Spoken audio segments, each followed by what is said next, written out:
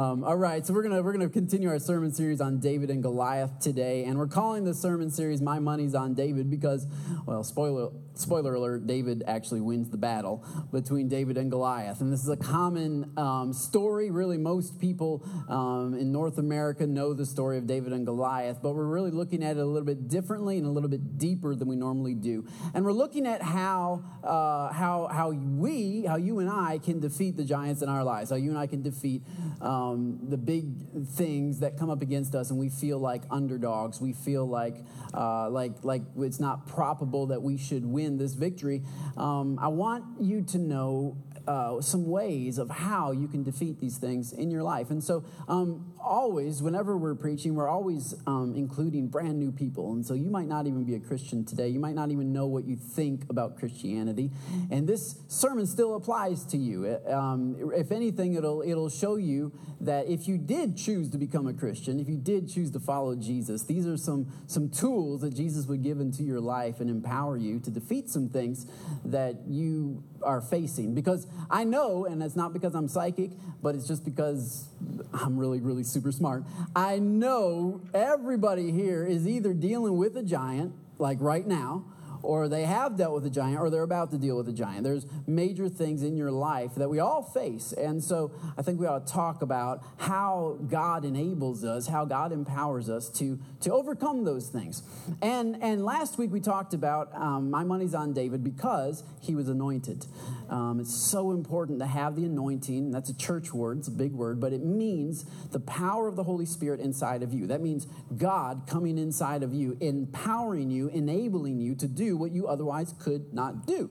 He gives you strength. He strengthens your resolve. He gives you vision. He gives you ways to see the answer, the solution to your problem, the Holy Spirit. And so I'd love for you to hear that message, but unfortunately it did not get recorded last week, so it's not going to be on podcast. So you missed it.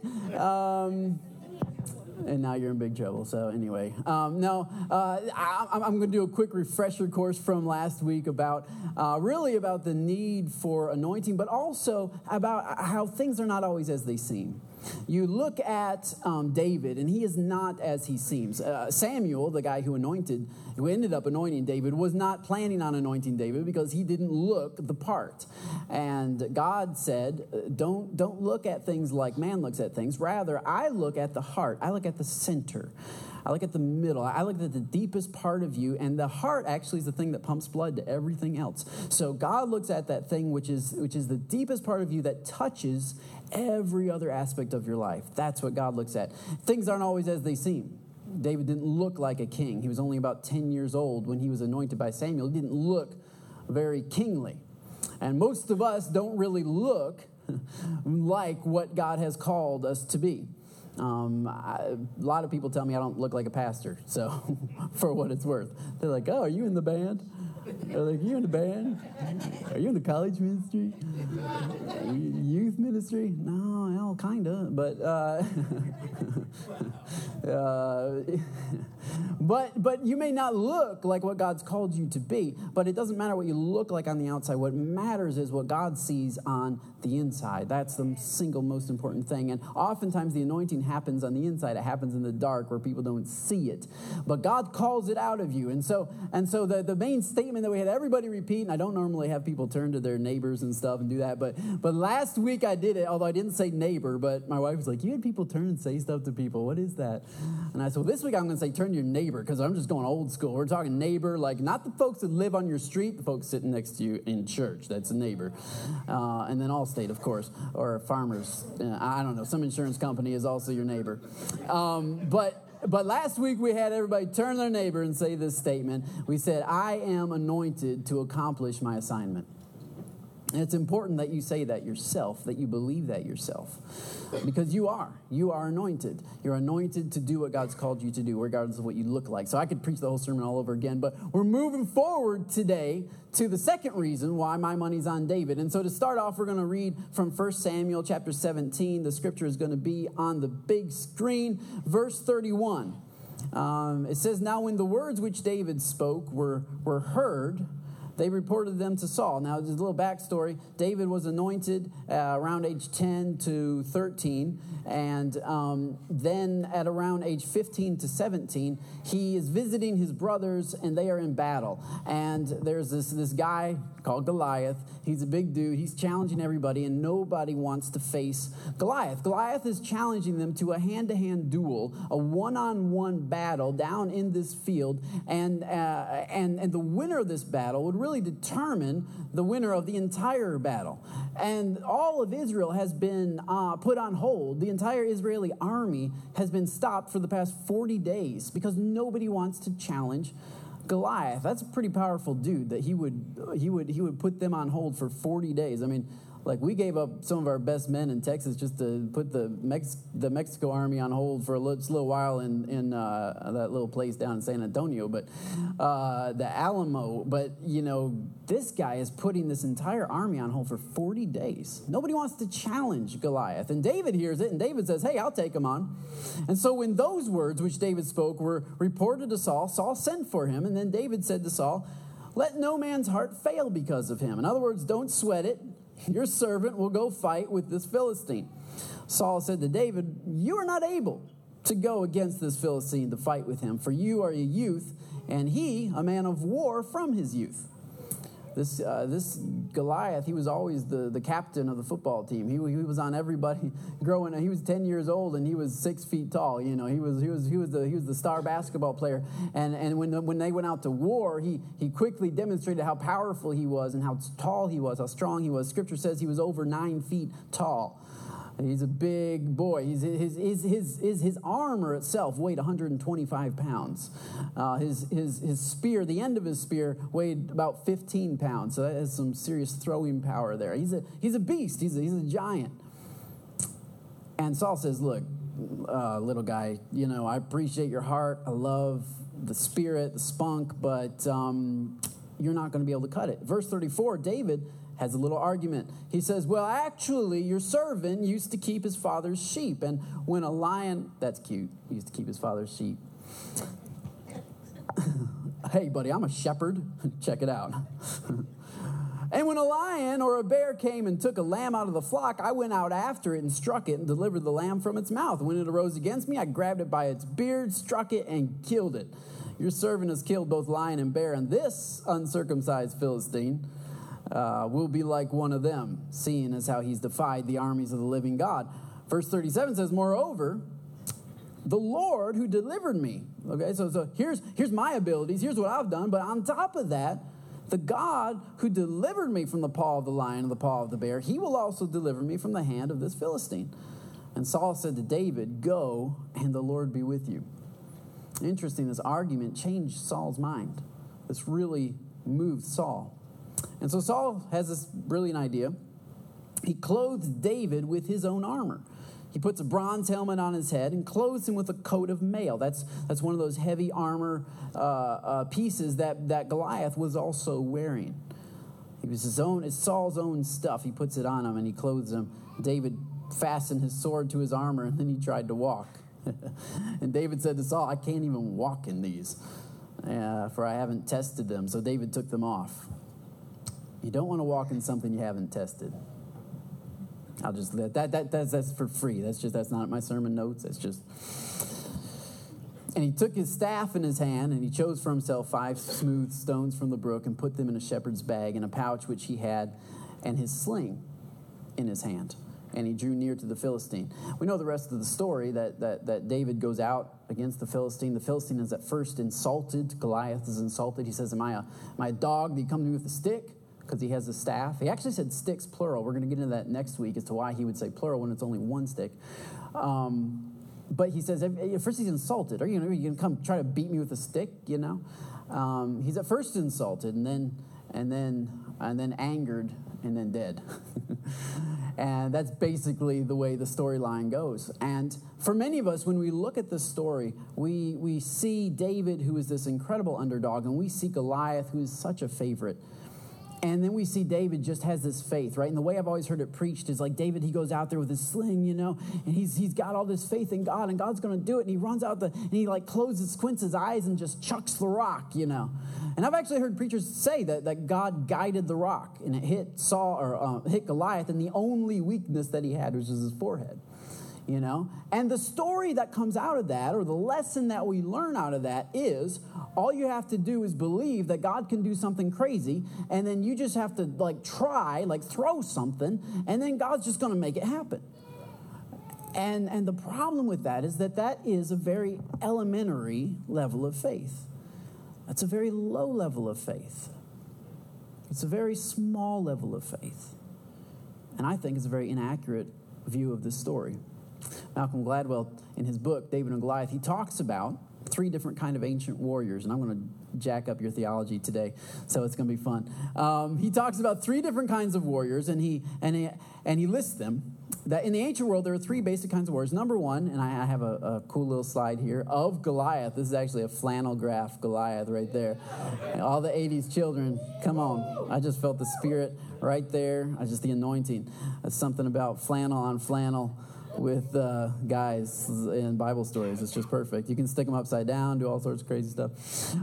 That's Goliath, and he is a hand-to-hand combat kind of fighter. So he would be clothed in a lot of heavy armor, because he's going to be hand-to-hand combat. He's going to be within arm's reach. He's kind of like a front lineman in football, right? They're big, they're slow, they're powerful, but dude, if they get their hand on you, you're going down.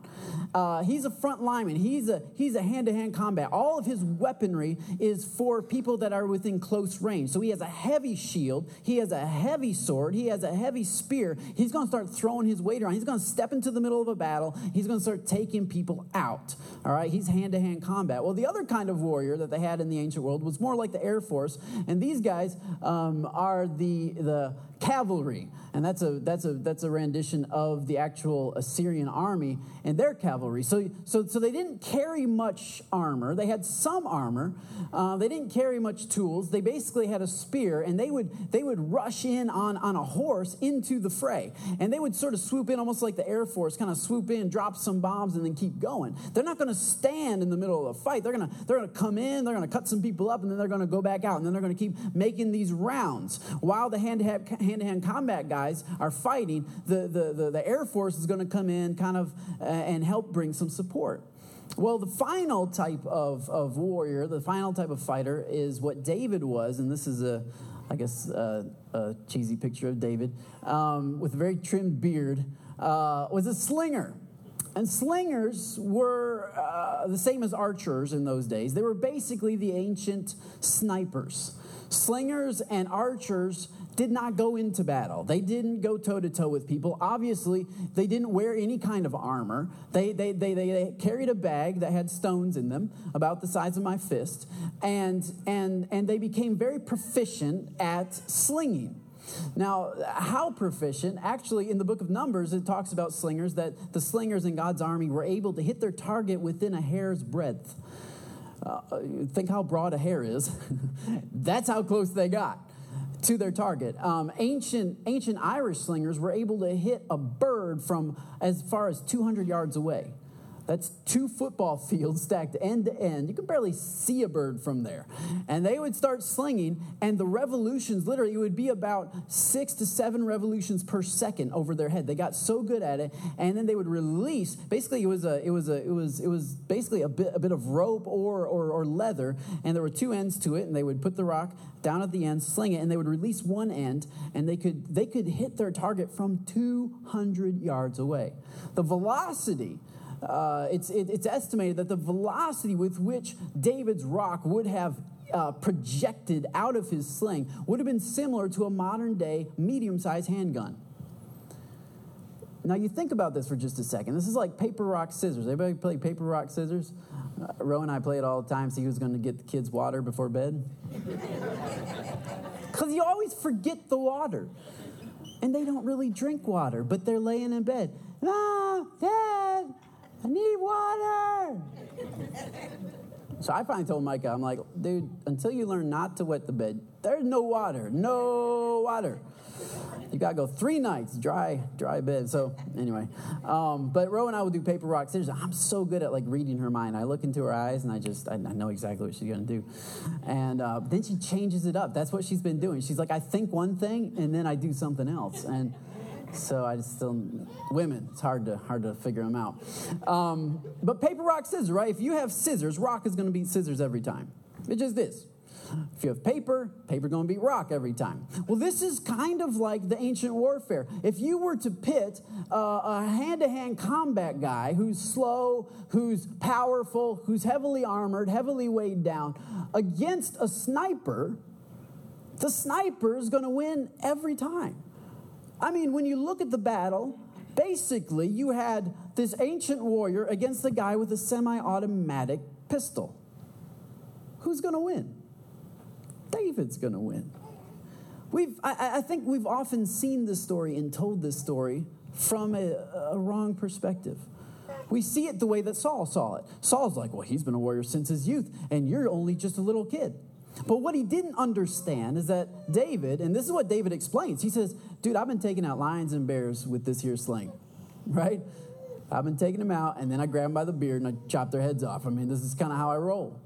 And when he explained to Saul that he wasn't exactly going to enter the battle the same way that Goliath expected him to, Saul said, maybe this kid's onto something.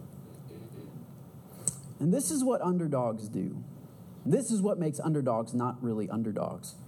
This is what gives underdogs the upper hand, is that underdogs have the privilege of approaching a battle and not necessarily fighting in the same way that the enemy wants to fight. Goliath is expecting a hand-to-hand combat, and Goliath clearly is the favored victor in any kind of battle like that. But when David steps up, he sees a stick in his hand, and he thinks, first they send a kid, then they send a kid with a stick? What in the world? I'm going to kill this guy. And then he sees the sling in his hand, and what could only have been horror. And literally 5 seconds later, there's a bullet fired toward his head, and Jesus is calling us. And it's a wake-up call for Goliath. And he realizes that the tables have turned. He realizes that the battle is not what he thought that it was. That the odds are not what he thought that they were, and that he's never even going to be able to reach David, because David's 200 yards away, and he's already shooting rocks. It's like a Major League Baseball pitcher throwing a ball at your head. Only it's not a rubber cork, with leather. It's a rock. And suddenly, David becomes the favorite in a battle that looks like he shouldn't have won. And so when you tell that story, you really mess up people's theology, because for years we've heard that David just kind of had no chance in the world, and he just kind of chucked it, and God did everything. And that's kind of what I want to talk to you about today. I want to talk to you about faith, but not necessarily the kind of faith that expects God to do everything. But the kind of faith that is another word that we don't like when you add full to it. Faithful. We find my money's on David because David was faithful. Yes, he believed God. Yes, he said, God will deliver me, and that is part of his claim. He says, look, God is with me, and we know that God was with him. But on top of that, when he looked at that giant, he said, I'm going to strike you down. He wasn't just hoping. He wasn't just dreaming. He had hit targets much smaller than that. And he says, yep, about 100 yards, that'll be easy. I'm going to strike you down. I've been practicing for the past 7 years on the backside of the desert. So I want to talk to you about being faithful. Because it's good to have faith. It's good to believe God's going to do stuff, and God does do stuff. But he does stuff alongside our faithfulness. Yes. And it's dangerous to step into a fight or to wear something you haven't tested. It's dangerous to step into a fight and just believe God's going to take care of it all. That's right. Because it doesn't always work that way. And people get hurt, people get burned out, churches get foreclosed on because they go so deep into debt believing God's going to work it all out. Somebody's just got to be faithful and be wise and be ready and be prepared. Come on, somebody. Well, anyway, I'm talking about faithfulness, and David was faithful. When we read last week where David was anointed, after he's anointed, he's sent not to the palace, he's sent back out to the wilderness. And he's there for roughly between 4 and 7 years. Now, this is painful when you know that you're anointed to be king, but you're still doing the job of a shepherd. And so my first point within the faithfulness factor is that what you need to understand is that just because you're anointed does not mean that your job description is necessarily going to change. Just because you're anointed to be king does not mean you're necessarily immediately going to be king. That there is a time in which God graciously, I might add, prepares you for the fight. And the field that David was in was his preparation for the fight that he was about to be in.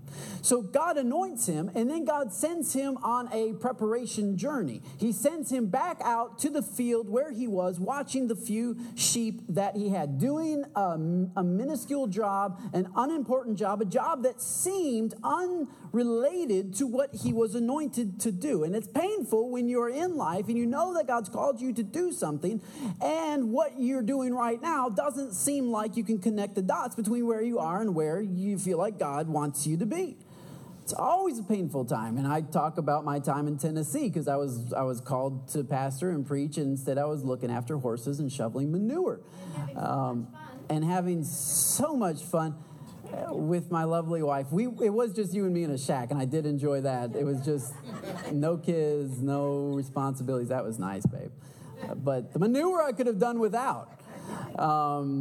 It's just everywhere, and I've told that story several times, so I'm not going to bother you with it. But there's always a time of preparation in which your David's job is not to sit there and just simply wait. Well, I'm going to watch these sheep and wait. No. God expects him to be faithful. God expects him to be faithful where he's at, because faithfulness is what prepares you for the fight. When you are in the field will prepare you for the fight because it'll let you know what your strengths are. In the field, David learned that he was not a hand-to-hand combat dude, that he was a slinger. In the field, David learned that, and in the field, he practiced that for hours and weeks and days and months on end. He's practicing, working on his shot. I talk to so many people who say that they're called, but they're not working on their shot. And it's like, well, what are you doing? You have to get good at what you have. And so what he had was a sling and obviously lots of stones in the Israeli desert. And so he got good with what he had. He used what was in his hand. He used what he had. There's actually a survey done a few years back where a man took all of the wars. His name was Ivan Eraguin Toft, took all of the wars over the past 200 years that occurred between very small and very large countries. Basically, a country that was 10 times the size of another country. And he looked at those battles, and I think there was around 200 of those type of battles, where one country attacks another country, and one of those countries is literally 10 times the size of the other. And he looked at, okay, what are the statistics? How often does the bigger country win? And he found that it was 71.5% of the time, which that's kind of interesting in and of itself. I would have put it more like 100 or 99%. But actually, the bigger country only wins 71.5% of the time. And so we began looking into this a little bit deeper. How? Because this is similar to like the U.S. attacking Canada. Right? I would naturally think that we would win because, they got Mounties, and that's mostly what they have, and we got all this, we're about 10 times the size of their country. Our military is about 10 times the might. We could take them on. I'm not saying we should, I'm just saying.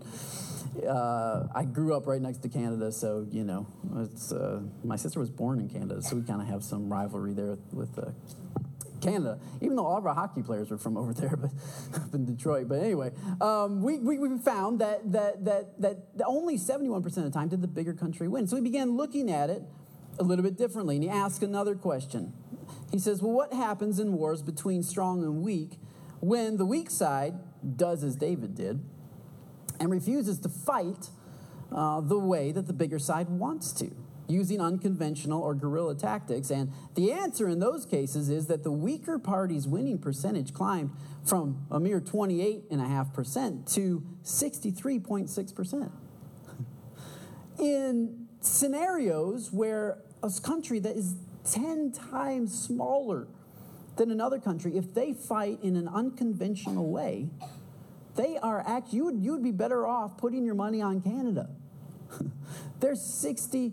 63% of the time they win. And so one would ask, well, what are some examples? Well, one is Lawrence of Arabia. You've probably heard of him. L.T. Lawrence in 1917 led a group of Arabians against the Turks, along with some of the British army. And actually, one of the British commanders called Lawrence's team an untrained rabble, most of whom have never held a rifle before. And Lawrence himself said of his team, he said, our cards, what we were dealt, were speed and time, not hitting power. Our largest available resources were the tribesmen, men quite unused to formal warfare, whose assets were movement, endurance, individual intelligence, knowledge of the country, and courage. That's what he had to work with. And really, Lawrence's masterstroke was an assault on the port town of Aqaba. The Turks expected an attack from the British troops patrolling the waters of the Gulf of Aqaba to the west. Lawrence decided to attack from the east instead. But in order to do that, he literally had to come at the city from the unprotected desert, which he was already at the port, which means he had to do a loop. He had to travel with his band of men 600 miles through the Middle Eastern desert in the middle of the summer. And he wrote later in his journal that year the valley seemed creeping with horned vipers and puff adders, cobras and black snakes. So it was kind of like a vacation, really, Disney cruise. But his men could travel 110 miles a day through the desert. That's amazing. They had speed on their side. When they finally arrived at Aqaba, Lawrence's band of several hundred warriors killed or captured 1,200 Turks and lost only 2 guys. The Turks simply had not thought that their opponent would be crazy enough to come at them from the desert. And that's the power of the underdog, that when we face giants, we don't have to face giants the way that giants want us to face them. When we face church planting, we don't have to plant churches the way that other, we don't have to operate the way that bigger, more established churches operate. We're, as I said last week, we're a little more scrappy. And a little, I think, our strengths are speed and courage and the willingness to get dirty and to sweat and to meet in the theater. We've had several folks actually just join the church and lives are being changed because they came at a time, like just because they came to a movie. David and Mary Ann first found out about us because they came to a movie. And David actually thought it was an awesome theater because they were offering free coffee and donuts. And he came and got coffee and donuts and went to his movie. And one of our folks back there were like, "Oh, the service is in here." And he's like, "Oh, no, I'm going to the movie." And he sat down, and Mary Ann's like, "Where'd you get the coffee and donuts?" And then a little bit later on, Janie invited Mary Ann, and, "Oh, that's the church that's giving away free coffee and donuts." But it's kind of unconventional, meeting in the theater. It's kind of unconventional, but that's some of our strengths. Basically our committee meetings are very short. We have a few people that we meet with and we go for it.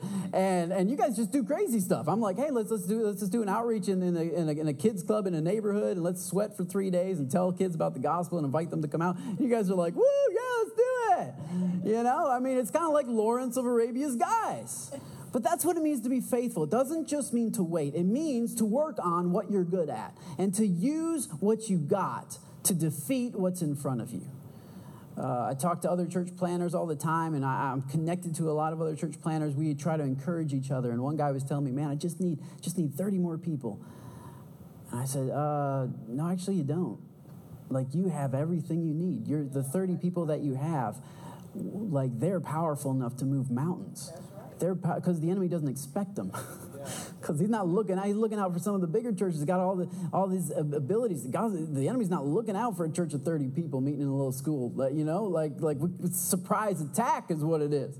We'll sneak into their neighborhoods and we'll interject ourselves into the culture and into society and into a movie theater or right in the middle of a mall where people are, and we'll just start witnessing because we're kind of scrappy and we're kind of little and it really doesn't matter. We're just going for it. And the giant of this culture and of this age doesn't quite know what to do with that kind of David who uses what he has, who just picks it up and just goes for it, sharpens his skills. Not only does he learn faithfulness in the field, he learns fearlessness. He learns fearlessness because it's kind of funny to me that basically he decides he's called, he's anointed, and then boom, all of a sudden his little flock is being attacked. And isn't that the way? As soon as you decide to get close to God, suddenly whatever job you're at, whatever life you're living, it's like lions and bears become interested in what you're doing. Your life often gets harder when you get closer to God, when you realize you're anointed. And that's for two reasons. Number one, the enemy knows that if he can discourage you in the field, you'll never make it to the fight. And so often, the very thing you're battling right now is not even about, like the fight you're in right now is not about the flock that you're in. It's about the fight that you're going to. And the enemy sees greatness in you, and so he's not after your little flock. He's not after David's little sheep and all. He doesn't care about that. He wants to demoralize and to steal David's ambition and his courage. And if he can steal his courage in the field, he'll never have the courage to step into the fight.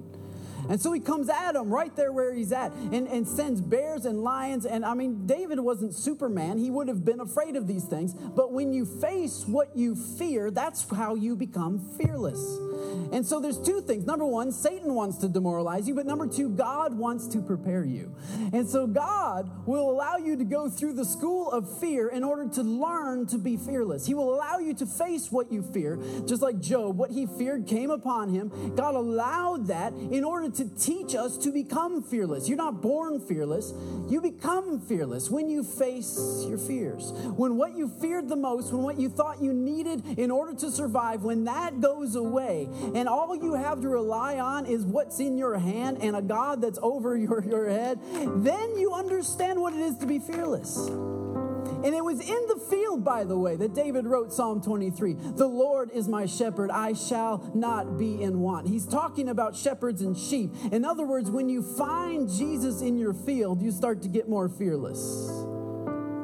He's looking around, he's like, well, this is kind of like what God does for me. I'm feeding these sheep. God feeds me. I'm taking care of every single need of these sheep. God has given me every single thing that I need. And so if I'm going to have you guys repeat something and turn to your neighbor, which I am, because I told you I would, I want you to repeat this, okay? All right? Just say this. Say, I have everything that I need to accomplish my purpose. No, seriously, like let's just say it again so it sinks in a little bit. I have right now, right this very moment, I have everything that I need to accomplish my purpose. The Lord is my shepherd, I shall lack nothing. In other words, you have everything you need to defeat what is standing in your way. It's not coming down the road. There's not a boat that's coming in to bring you what you need. There's not a doctor. There's not a report. There's nothing that you need that you don't already have, because if you needed it, God would have already given it to you. He's already given you everything you need to accomplish your purpose. And so just look in your hand. And you might, and David's out there slinging things. He's picking off birds, you know. He's taking down lions and bears, and he's thinking, boy, this has nothing to do with being king. This has nothing to do with being king at all, actually. I don't see how this is going to help anything. And yet, all the while, God sees this giant rising up through the ranks, and he knows that there's going to come a time in which a giant is going to meet his people, and God is preparing a slinger, because nothing can take out a giant like a slinger. And so God is preparing the battle. It's a setup. It's a setup. Before David even walks into the ring, he's already the winner. He's already more than a conqueror through him who loved him and who set him up for victory. You're being set up. The enemy's being set up. Yeah. Get a little. Hey, if you want to turn to your neighbor, you can tell him he does shout from time to time. He gets a little excited, and then he cracks jokes again. So it's going to be all right. It's going to be all good. He always. But here on Father's Day, I want to tell all the dads in this place, you also have a sling. I think as dads, we often feel like we don't have what it takes to be the kind of dad we want to be, whether we are short on cash or maybe we're short on time because we're trying to get cash, or maybe we're short on all the above, or maybe we're short on wisdom. Maybe we don't feel like we have the words to say to guide children because we're facing an age in which there are a lot of voices going into our kids' brains, a lot of influences. And I want to tell you that God has set you up to defeat every giant in your child's life. Every giant that he's going to face, God has set you up to empower them. I heard it said one time that the Hebrew version of parent or father especially means one who gives significance. And so as dads, I just want to encourage you that we are the ones that give significance to our children. Not the ones who give wisdom or money. Those things are cool if you can afford it, if you got it. But sometimes I'm real short on wisdom, and I'm pretty much always short on money. And I have time short on time. But you can give significance. One quick example in my own life with my own dad. Growing up, my dad didn't have much time or money because he was trying to make enough money to pay the bills. So he would go to work early. He worked in Detroit. We lived 45 minutes outside of Detroit. That's why you don't mess with me, because I can drop bows on you. We're talking. I had somebody sneak up on me the other day at Sam's Club. I'm like, you're lucky just that I, was saved, because I was just like, what? Huh? No, just kidding. I'm really not. I'm very, very, very docile. But my dad had to leave the house at like 5 a.m. and he got home around 6:37. And we're going to bed, we're going to bed around 9. I mean, you know how the family works. There's not a lot of time there. And so Dad would graciously wake us up at 4 a.m. to do a little Bible study with us and read through Proverbs and read through one chapter of Psalms, a small Psalms. And what does that do? That lends significance to me. My dad cares enough to get up an hour earlier than he even would have gotten up to prepare a little Bible lesson. And he's not a preacher or a pastor or anything. He just read the Bible. That's it. And said, this is what I think it means, guys. That was it. It was lending significance. And I remember one time, for us, a big deal was to go to McDonald's on Fridays. Payday's Friday, so we go to McDonald's on Friday and we get a Happy Meal. And I'm very much a planner in my brain. Like my favorite day as a kid was Christmas Eve, not Christmas Day, because the anticipation. And so they used to, I don't know if they still do, they used to have collections of toys in the McDonald's Happy Meals. Do they still have that? Where they have 4 toys to a collection or something, and you want to collect all 4. Whatever. So I was a big collector of the McDonald's toys. And I remember they were doing monster trucks, these little monster trucks. I was about 5 years old, and they were doing these monster trucks, and I was looking forward to Friday because I had 3 of the monster trucks, and the final one, which was always the best, was coming out that week. And so I'm looking forward to Friday. And my other friend who lived just down the street, his dad, every Friday on payday, would take him out to the grocery store and buy him a legit toy, like a toy from the toy aisle. And I remember saying to Mom one time, I was like, why does he get a toy, like a toy, like a gun, And she's like, well, because Brandon's dad makes more money than your dad, so they can afford to buy more stuff. Okay, that makes sense. Kids are very literal. I was a very literal kid, so it made sense to me. But for me, I was really looking forward to McDonald's monster truck. And so we go, Dad gets home, we go on out, and we used to go to McDonald's and get Happy Meals and go sit under the Blue Water Bridge, which is the bridge that connects Canada and America. And we just sit there and eat. That's kind of what we did. Eat the French fries, eat the McDonald's, and watch the little boats go by. And so we go through the drive-thru. I get my box, rip it open, and it's a totally different toy. It's not even a monster truck at all. It's like they switched it. And I even as a 5-year-old, I was very logical. And it doesn't make sense, Harry, that you would be so disappointed about a little monster truck. But I was kind of, I don't know if my bottom lip was quivering or what, but Mom noticed, and she's like, "What's the matter, Harry J?" Because that's what my family calls me, Harry J. In case you ever hear that. "What's the matter, Harry J?" And well, he's in the truck. And I kind of explained. And I remember Dad pulled over the side of the road, and he turned around and he said, "Well, what did the other truck look like?" I said, "Well, it was blue," because I used to have posters on the wall, and so I was like, "Well, it was blue," and it, like I just described it. So Dad turned around and went back to McDonald's and went in there. He was in there for like 5 minutes. I remember where we parked, so I remember I could see him like coming out of the door. So he came out of the door and he didn't have anything in his hand. I was like, "Oh." He's like, "Well, they discontinued it, this week because McDonald's is basically the Antichrist, and they do things like that to poor children." Had a slight bitterness ever since. Dad didn't say that. I threw that in. He said, "Well, they're all out. They switched in the middle of the week, and they're all out of the trucks." And so I said, okay. And so then Dad's like, "But there is another McDonald's on the other side of town." So I remember we drove all the way to the other side of town. He went into that McDonald's, and he still came out empty-handed. And I remember that story. I was so young, and I always think, why do I remember that story? I think because it made a real impression to me. Not that Dad fixed it, because he didn't. But because he tried. And so sometimes it's not what you come out of the store with. It's the fact that you went in. That lends significance. Not material values. I didn't get a cool truck. But I had a dad who tried. I had a dad who was going to try, who cared about what I cared about. And I know you can't always get trucks for kids and all that kind of thing, and disappointment comes in life. But whenever we spend time with our kids, whenever we try, I think it really gives significance to them. So I want to honor every dad who tries. I want honor every dad who goes into McDonald's, whether they come out with what they're supposed to come out with or not. Every dad who sticks around, every dad who tries. I want to honor every stepdad who tries even when it's not your own kid. And you adopt them. I want to honor every adoptive parent. T-Bear's got a boatload over there of adopted kids, and Dennis and Casey. And we got a few of those. I want to honor you today for trying for somebody else's kid, actually. I want to honor every guy here who's just a mentor. Your spiritual dad.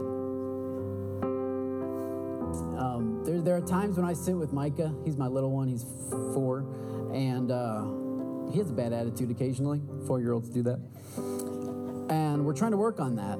And so whenever Ro is just like had it up to here, she's like, "All right, you're gonna go talk to your dad." And so Micah and I sit down and talk, and we chat for like 5 minutes, and then he's better the whole day. And Ro thinks that's because I'm brilliant. And that's part of it. No. Rose's sister was in town, and she was dealing with some things with her kids. She's like, "Harry, what do you do? What do you say? What happens?" And I said, "Well, I try to figure out why." So I talk to his heart. I'm a student of my son's heart. I want to know what's going on that's causing him to do and to say and to act. But beyond all that, what's going on in here? And honestly, half the time I'm fumbling around like an idiot. I'm not, it's nothing I would share from the pulpit because it's not inspiring. But I think there's something about who I am, not necessarily what I say, but who I am, that tells my son that he's important. When I stop what I'm doing to say, I want to know you. I want to know you. So I want to honor every dad who gets to know their kids, regardless of what kind of income you have or what kind of time you feel that you have. You're making a difference. You're bringing significance.